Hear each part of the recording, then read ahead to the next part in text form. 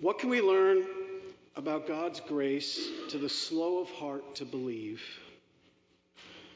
What can we learn about God's grace to the slow of heart to believe? That's the question for this morning. We come this morning to one of the great stories in the Bible, the story of the road to Emmaus, a walk of some 7 miles with two characters and then a third who joins them. Jesus says at one point in his ministry, the eye is the lamp of the body. So if your eye is healthy, your whole body will be full of light. And this story... Wow. And this story is about one thing above all things, which is this. It's about a moment of real insight where you suddenly see something important you have never seen before. It's a moment of real insight where you suddenly see something important that you've never seen before. You know how this works already. Good children's stories and good novels are full of this stuff. Think of something as basic as The Princess and the Frog. You find out because you have an omniscient narrator that actually the frog is a prince. But the princess doesn't know that. And I was interested, by the way, this week to find out that the earliest versions in Grimm, at the end of the story, she actually takes the frog and throws it against a wall instead of kisses it. But our modern versions have kind of calmed that down. But the point is when the frog becomes a prince, it not simply is a moment of real transformation and illumination, but it casts a light back over the entire story in such a way that the whole story and every detail in the story now looks different in retrospect.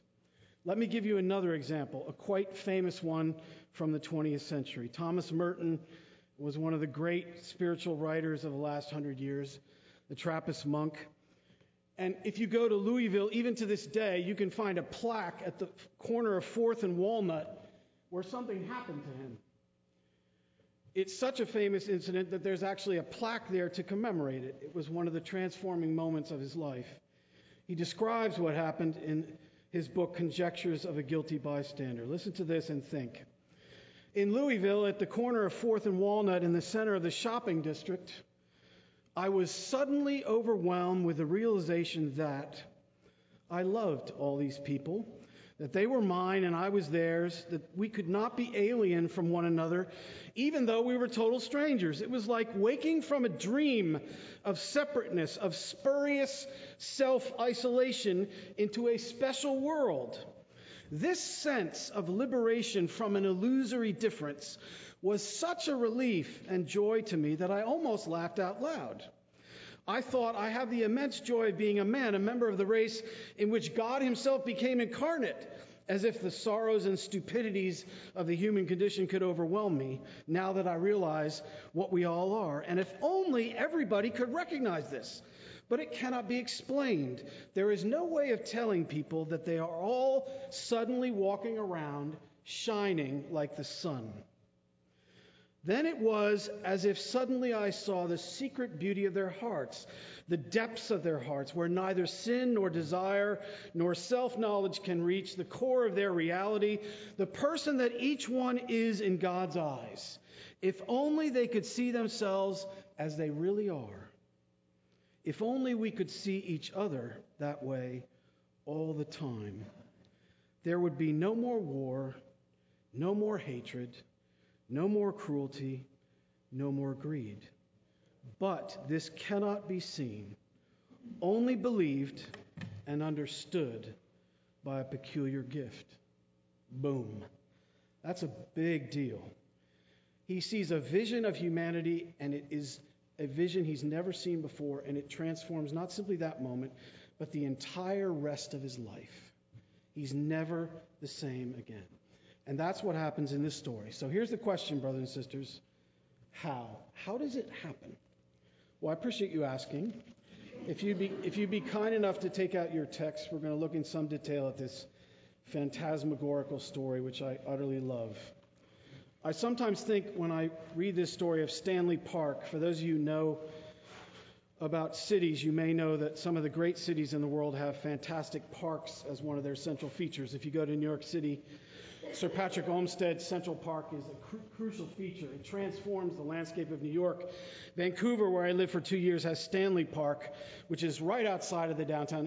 And Vancouver is a whole other story for another time. It's the most beautiful city in North America. You have mountains, you have the ocean, you have this pristine, incredibly Canadian, golden clear city with hanging flower pots at the edge of every corner. And right next to downtown, there's this giant park. And you can actually, there's a circular walkway around the park, and you can go around it in about 6 or 7 hours. And I often think of the times in my life where I walked around Stanley Park just once, and all the things that you would talk about and listen and understand and learn if you had just one conversation in one walk at that length of time. You all with me? That's what's going on in this story. So look at your text, and let's think about this magnificent scene together. I want to answer my question in 3 parts. First of all, it comes graciously and gradually. It comes graciously and gradually. This story works the same way that The Princess and the Frog works. You are led in by the omniscient narrator to something that the characters in the story themselves don't know, which is the person they're talking to is Jesus. And so when the story begins, it has a comic element. And this is one of the great things about the Bible.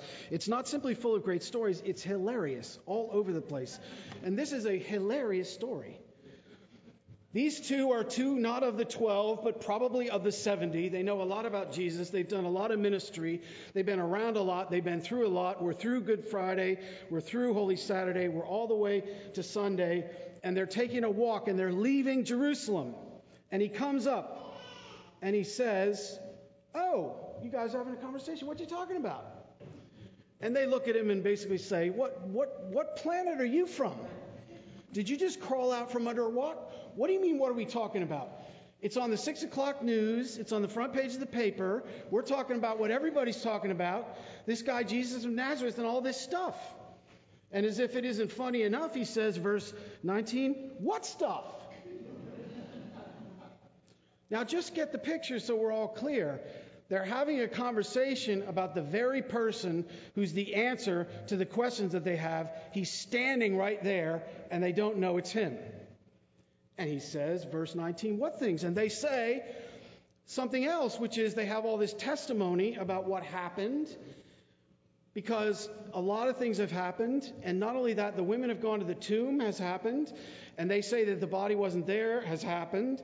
And not only has all that happened, but actually the apostles sent out this kind of, I call them a kind of verification brigade. You know, they didn't trust the women who said that there are these angels and there's no body in the tomb. So they went, and sure enough, it was exactly as the women said. So they have all this enormous testimony. They have all the time they spent with Jesus, some 3 years if they're part of the 70 to some extent or other.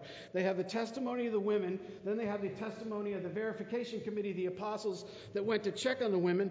And they still don't get it. So he's obviously going to do what I would do, which is to say, "Look, you dunderheads, it's me." He doesn't do that. He's very quiet. He's very cautious. He's very patient. He's very subtle. And they're still talking. "Oh, foolish ones," he says, verse 25, "and slow of heart to believe all that the prophets have spoken. Was it not necessary that the Christ should suffer all these things and enter into his glory?" And verse 27 has to describe, does it not, one of the greatest Bible studies of all time. I mean, can you imagine being there with Jesus and having him open? And notice the language, please. All the prophets have spoken. All that the prophets have spoken. Beginning with Moses and all the prophets, he interpreted to them the scriptures concerning himself. So after 3 years and everything that's happened in Jerusalem and the testimony of the women and the testimony of the verification committee and a Bible study, now they got it. Nope. They still don't have it. And it's the end of the day and he's getting ready to leave. So they say, "Come over to your house for dinner." I don't want to have dinner with these guys. They're terrible. Would you want to have dinner with these guys? They haven't got it the whole time. And he's still patient, and he's still gracious, and he's still condescending, and he's still dealing with them, not on his terms, but on their terms. And they're still talking, and they're having a conversation and a meal, and all of a sudden he breaks the bread. And whether they heard about it from those who were at the Last Supper, or whether something that he had already done in his ministry, something clicked And they all of a sudden had the scales fall from their eyes, and they knew it was him, and then everything changed, and it all worked back. So the first thing you got to understand is the way that God works is graciously and gradually. You already know this, but I'm just going to remind you of it. The great hymn by Phillips Brooks for Christmas, O Little Town of Bethlehem, has in it a wonderful section where he says, how silently the wondrous gift is given. Right? You remember this. No ear may hear his coming, but in this world of sin, where meek souls will receive him, the dear Christ enters in.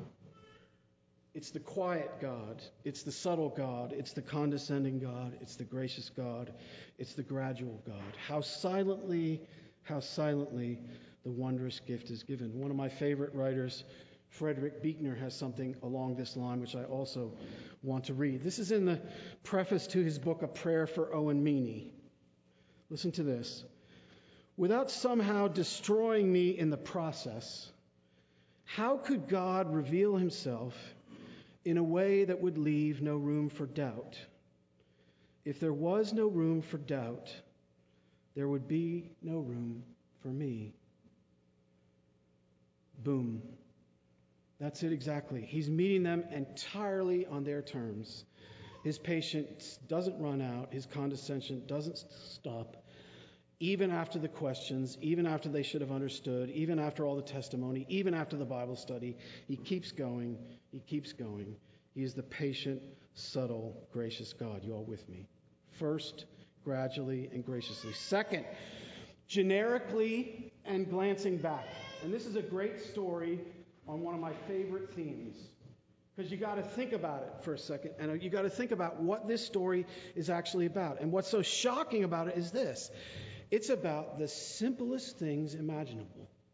Listen, it's about a walk. It's about a question. It's about listening. Ooh, there's an idea. Did you notice that the person doing the most listening in this story is our Lord? He should have been doing the most talking. It's about a conversation. It's about a walk. Here's a news flash. You are embodied. You are embodied with a physical body, and you are meant to live with a physical body. And part of being a person who is physical, the way God intends for us to be, is we're meant to walk. You're in a tradition that actually asks you to get up and walk to the communion rail to receive the body and blood of Jesus. And when you do that, you are reminded of the reality of your earthiness and your embodiedness. It is grounding. My hero, C.S. Lewis, took a walk every day. It was reality therapy. So this is about a walk and a question and a conversation, and it's about listening. And oh yes, and there's the last thing. It's about a meal. Little things are not little things, brothers and sisters, in the kingdom of God. And as the story goes on, the cumulative impact of each of these little things grows and grows and grows. Never underestimate the importance of little things when you're dealing with Jesus. They all add up until the meal shines the light back on the whole thing and everything's different. So first, it's gracious and it's gradual. Second, it's generic and it's glancing back. And third, it's glorious. And this third one is the hardest one to talk about because it's the most hidden. But in my view, it's the most important. And it's hiding there in verse... I got to make sure to find it.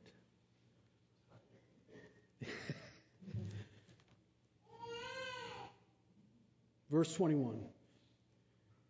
But we had hoped that he was the one to redeem Israel. It all hinges on that phrase. You got to read this story and tie it together with one of my favorite stories, the Old Testament, the story of Naaman the Syrian. If you're taking notes this morning, I want you to take this down. This is in 2 Kings chapter 5. Naaman the Syrian is a commander of the Syrian army. He has significant seniority. He's accomplished great things, many great things in his life. He only has one problem. He has leprosy. He's terrible physical health. And he's in his sort of housing complex one day, and there's a maid who's been taken away from the Israelites in one of the raids, and she notices his condition, and she can tell that he wants not to be in that condition anymore. And she says, well, you know, Naaman, there's a prophet named Elisha over in Israel, and if you want to get better, you just go see him. He'll take care of it. And so he goes nuts.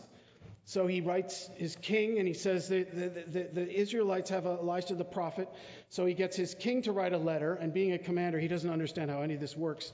So he marches down to the king of Israel, another hilarious scene, with the letter from his king, walks into the king of Israel and says, I understand you can heal me of leprosy. Here's my king's letter. Here's our official request. And the king of Israel tears his clothes and says, am I God? Are you nuts? I'm not involved in the healing business. And all this is going on. This hilarious scene is unfolding with the king. And Elisha, being Elisha, of course, hears about it. And he sends word and he says, if Naaman wants to get healed, he should just come to my house. I'll take care of it. So Naaman leaves the king and comes down the road to the prophet of Dothan. And one of my favorite details of the story is Elisha doesn't even come out of his house himself to greet this guy. I mean, it's the height of an insult. He sends his servant out. And he says, all you need to do is wash 7 times in the river. And here we go. Here comes the line. And Naaman says, but I thought, there it is, but we hoped, but I thought, you see, there he is managing God's will for him. I thought the king would do it. I thought it would work this way. I thought at least the prophet would come out and say, hi, what kind of an operation is this? And his servants prevail upon him. They're the real heroes of the story and say, it's possible this guy might actually be legit. And why don't we just kind of try it? And he's so full of white anger, he barely can calm down. But I thought, you could write epilogues over so much of our lives. We had hoped, but I thought. There we are, managing God's will for him. Now, here's the thing you got to get about this, brothers and sisters. When they say, but we thought, what are they doing? They're saying they understood what God was doing. God was going to come to Israel and redeem Israel by overthrowing Rome politically and militarily. They knew what God was going to do. They knew what deliverance looked like. And here it comes. God didn't love them less, he loved them more. They wanted the salvation of Israel on their terms. Jesus gives them the salvation of the world on his terms. C.S. Lewis calls this the intolerable compliment. We keep asking God to love us less. God keeps insisting on loving us more. We had hoped. They looked for the military and political deliverance of Israel. Jesus gives them a whole much better thing. I made myself look up this week the end of the Chronicles of Narnia. I never get through it without crying. It's just so fantastically magnificent. I won't take you through the whole thing, but I want to read the very end. There was a real railway accident, says Aslan, in the last battle, the 7th of the 7 books. Your father and mother and all of you are, as you used to call it in the Shadowlands, dead. The term is over. The holidays have begun. The dream is ending. This is the morning. And as he spoke, he no longer looked to them like a lion, but the things that began to happen after that, listen, were so great and beautiful that I cannot write them. And for us, this is the end of all the stories, and we can most truly say that they all lived happily ever after. By the way, as I go flying by, you do know that, right? That's the thing about those children's stories. It actually is true. They're right. We all will live happily ever after. That's why we love them so much. Dorothy was right. There really is no place like home. All their life in this world and all their adventures in Narnia had only been the cover and the title page. Now at last, they were beginning chapter 1 of the one great story which no one on earth has ever read, which goes on forever, in which every chapter is better than the one before. Boom. There it is, the intolerable compliment. They keep thinking they're getting less. Aslan keeps giving them more. I wrote in my notes this way of articulating it. The best is yet to come in the end. And if this is not the best, this is not the end. Again, the best is yet to come in the end. And if this is not the best, this is not the end. So, I give you the grace of God to the slow of heart to believe. Gracious and gradual, generic and glancing back, and glorious. And now I go from preaching to meddling, and then I'm done. So let me do some things just for a moment. First of all, it seems to me this calls for what I want to call an attitude of gratitude. And I think I want to put it to you this way. One of my favorite hymns, We Rest on Thee, our shield and our defender. The third verse says, and needing more each day thy grace to know. And here's the way I want to articulate it to you. I want you to think this morning, I want you to see yourself on the road to Emmaus, and I want you to think about this. Do you have any idea how hard God worked to bring you to himself? Do you have any idea how much work that was? How much condescension was involved? And the question I have for you is this: how grateful are you? I didn't even grow up in a Christian family. How much time do you have? You can't even imagine how much work he had to do to get to me. Heaven and earth had to be moved even to get my attention, much less to get me in the kingdom. So there's a call for us to realize how much work God did to bring us to himself. And when the prayer book says, we bless you for our creation, preservation, all the blessings of this life, but above all for the redemption of the world through our Lord Jesus Christ, part of what it means to be a Christian is every day just to stop and say, Lord, thank you for rescuing me. Thank you for all the work that you did. Because you see, brothers and sisters, we all have our road to Emmaus. They may look individually different in different ways, but we all have our road to Emmaus. Second, this is an encouragement for you to not underestimate the little things. One of the things I like to talk about sometimes is power. We're in a culture that's very, very confused about real power. And the Bible's very clear. Real power does not lie in the places where we think it lies. When I was in Vancouver, the rector of St. John's Shaughnessy was a guy named Harry Robinson, who's another story for another time, one of the great preachers in the Anglican Church of Canada. He's now gone to be with the Lord. He once preached the funeral of a very prominent Canadian politician at which I was present. And he said in the middle of his sermon, he said, and I quote, "A man is never more powerful than when he's on his knees." And then he was silent for about 20 seconds. It was awesome. And I thought, here are all these politicians throwing their weight around. We vote. We're part of Canadian Parliament. We're big stuff. This guy was one of the biggest of the big. And there's the rector. A man is never more powerful than when he's on his knees. And the question this passage begs us to ask and answer is, do we realize what the really powerful things are that the Lord has called us to do and how powerful they are? One of the most powerful things you do are all these little things. It's just about a walk. It's about a meal. It's about a question. It's about a conversation. It's about listening. It's about sending a thank you note. Please don't estimate the importance, brothers and sisters, of the little things you do. And don't think they don't matter, because they are powerful with the Spirit of God behind them. Are you with me? And then lastly, I have to say something, and I want you to be impressed. I made it all the way through the sermon without mentioning the coronavirus, the Ukraine war, or, oh yeah, there was this lawsuit thing that happened this past week. Anybody notice that? And here's the thing I want to say. Look at the text and think about it. But we had hoped. I'll just speak for myself about the South Carolina Supreme Court decision. But I had hoped it was different. It wasn't. Part of living as a Christian is realizing in a fallen world, you don't always get what you expect or what you hope for. But here's the point of this passage in relation to what we're talking about, brothers and sisters.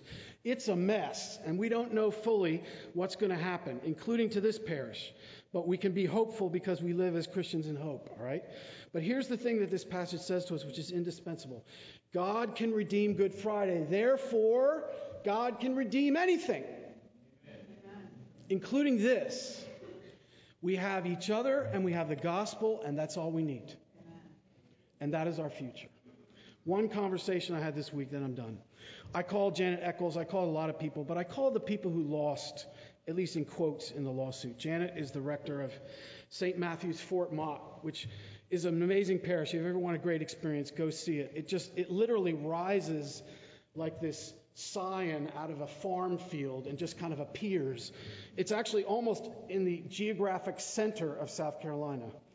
And they're on the losing side. And I called Janet up. I said, Janet, how can I pray for you? How can I support you? And Janet said, you know, Kendall, on Easter, we exceeded our capacity. So the first thing is the building they're in now, they can't fit. That's point one. And she said, Kendall, point two is I got a call from a layman the day after, and he committed the most money of anybody in the history of the parish to me for our future. One day later. And she said to me, I think we can probably build a building that next time will fit us. Boom. Ooh. See, that's the thing about God. He can actually redeem messes even as bad as this. So yes, we will weep with those who weep and rejoice with those who rejoice. But we will pray that God will redeem the mess. And we will believe that the God who redeemed Calvary, who can redeem anything, will redeem this. And in that hope we will rest. So, brothers and sisters, I give you the grace of God to the slow of heart to believe, the condescending, gracious, patient God, the generically working in small things God, and the glorious God, who gives us the intolerable compliment and keeps blessing us more than we can ask or imagine. And our future is always better than our present, because further up and further in, we are not yet as happy as he means for us to be. In Jesus' name, amen.